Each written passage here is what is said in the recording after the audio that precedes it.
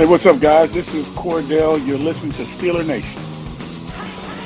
Hello, Steeler Nation, and welcome to your Steeler Nation podcast, sponsored by Total Sports Enterprises. I am your host, G Striker.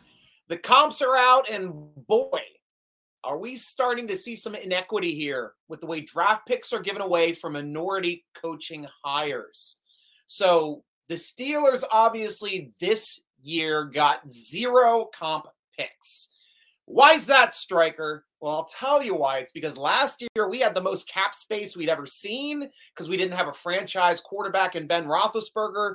So what did we do? We signed everybody we could find last year. Let's take a quick look at the list that we had on just our signings last season.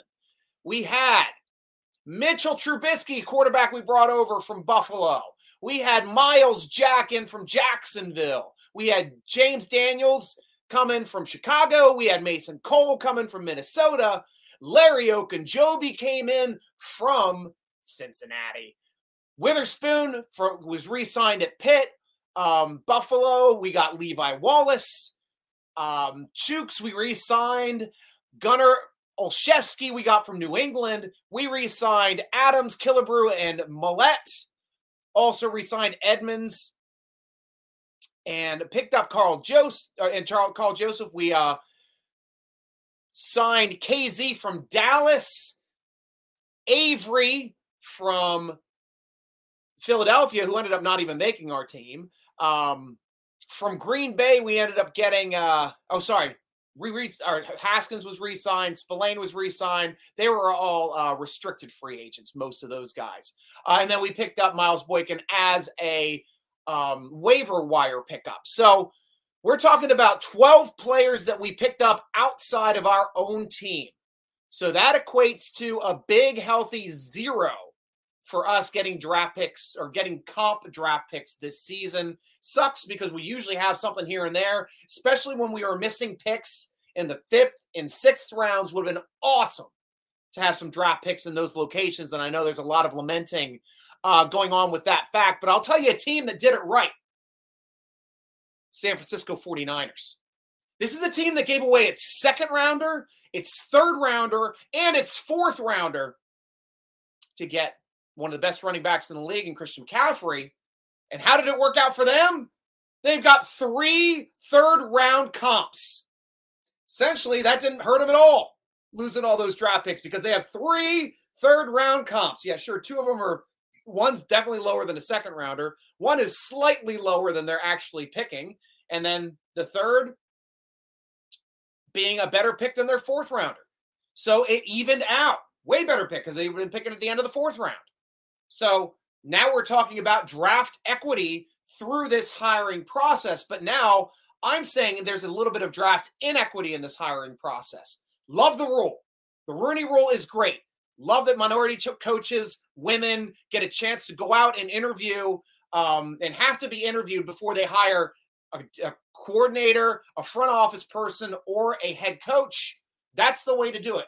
The problem is now assigning draft value to these things creates these situations now where players or coaches now have a limited amount of teams that are willing to sign them. Striker, what does that mean? Think about it. We'll take our team, the Pittsburgh Steelers. We need to hire, let's say, an offensive coordinator because Canada didn't work out.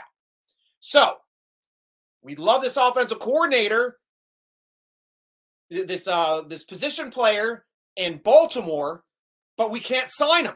Why? Because we're not giving Baltimore 2 third-round draft picks. We're also not giving Cincinnati or Cleveland 2 third-round or any third-round draft pick. Sorry, it's 1 draft pick for an offensive coordinator and front office guy. It's a 2 for the head coach. So that's what we're looking at. We don't want to help out teams in our division by giving them draft picks to get a great candidate. So that limits the ability for coaches to move within just the league. Because now Steelers have to think twice, not only about their division, but anybody in the AFC. Because now they're throwing extra draft picks to teams that they are directly competing against to make it to the Super Bowl. Sure, if it's a bottom dweller, maybe you'll think about it. but you're not going to give Kansas City two extra third rounders. That's just not going to happen. Maybe that's a reason why we had so much problems there with their quarterbacks move, or their coaches moving up to a higher position as opposed to a transitional position or a lateral position, which you don't get picks for. Also, I will state the other aspect that I really don't like about this rule is it discriminates against the own team within promoting from within. I think it's that's what the Steelers have always done. Austin came up, was a defensive backs coach. Now he's defensive coordinator. We don't get any draft picks for that. Why not? We're promoting within our own system. We are doing what the league wants, which is more minority more minority coaches in higher positions. That's exactly what the rule was made for. Now it means if you promote from within, that rule doesn't even help us out anymore because now we're not getting draft picks from promoting within. And I think maybe that's why we're promoting from within more, because we don't want to give other teams draft picks. That's a reason to think about it. So that is my biggest problems with all of this situations with the compensation, we should say.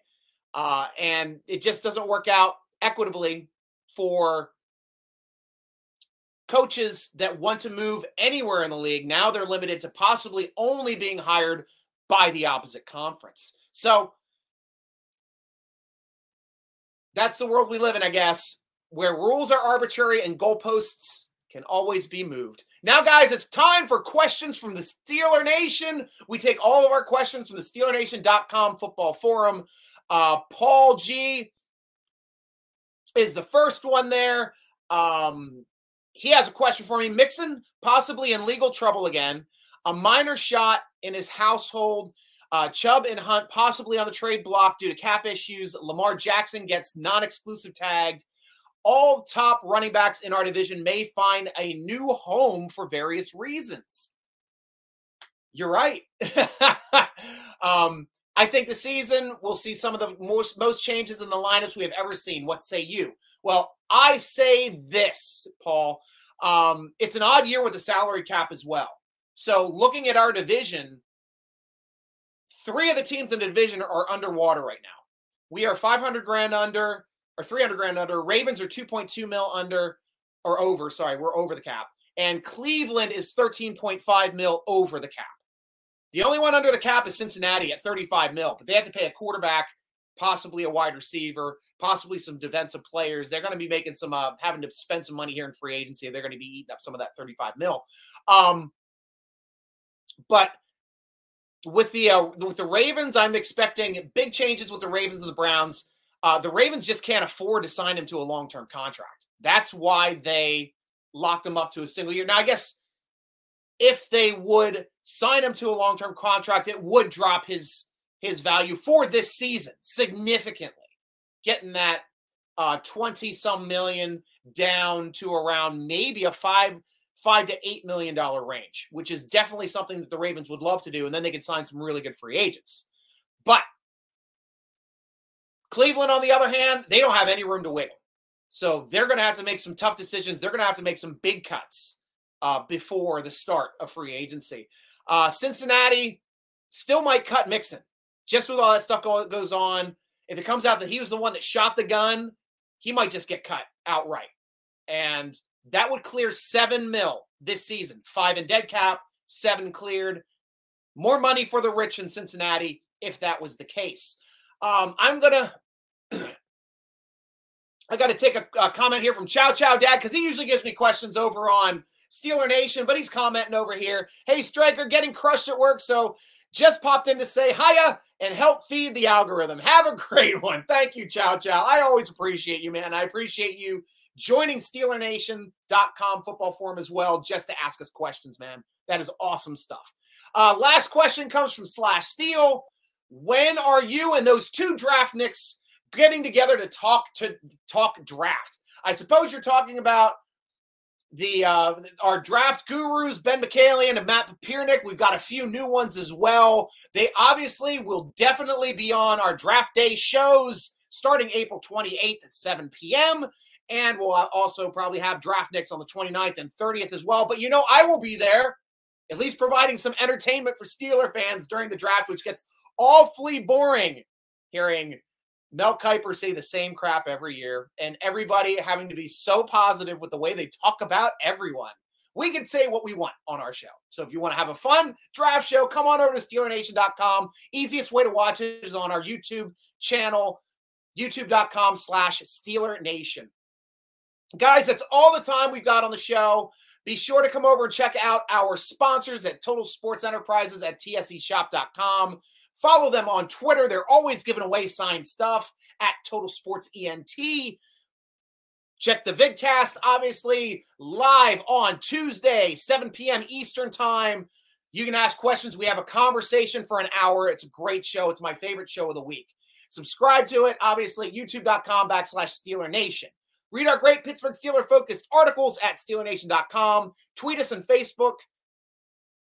Tweet us at Steeler Nation, Instagram and Facebook at SteelerNation.com. Follow the Steeler Nation podcast on Twitter at _SN podcast. And follow me, your humble podcast director, on the Tickety Talk, on the grams, on the tweets. SN Striker spelled with a Y. That's all the time I've got now on the Steeler Nation podcast, sponsored by Total Sports Enterprises. Be sure to tune in to that vidcast, guys, on Tuesday. It's going to be during tampering time. Right in the middle. 13 is opening tampering, the 13th. 14th is the podcast. 15th is the start of free agency. It's going to be a wild show. Can't wait to see you there. But until then, I'll be rooting along with you as always. Go Steelers!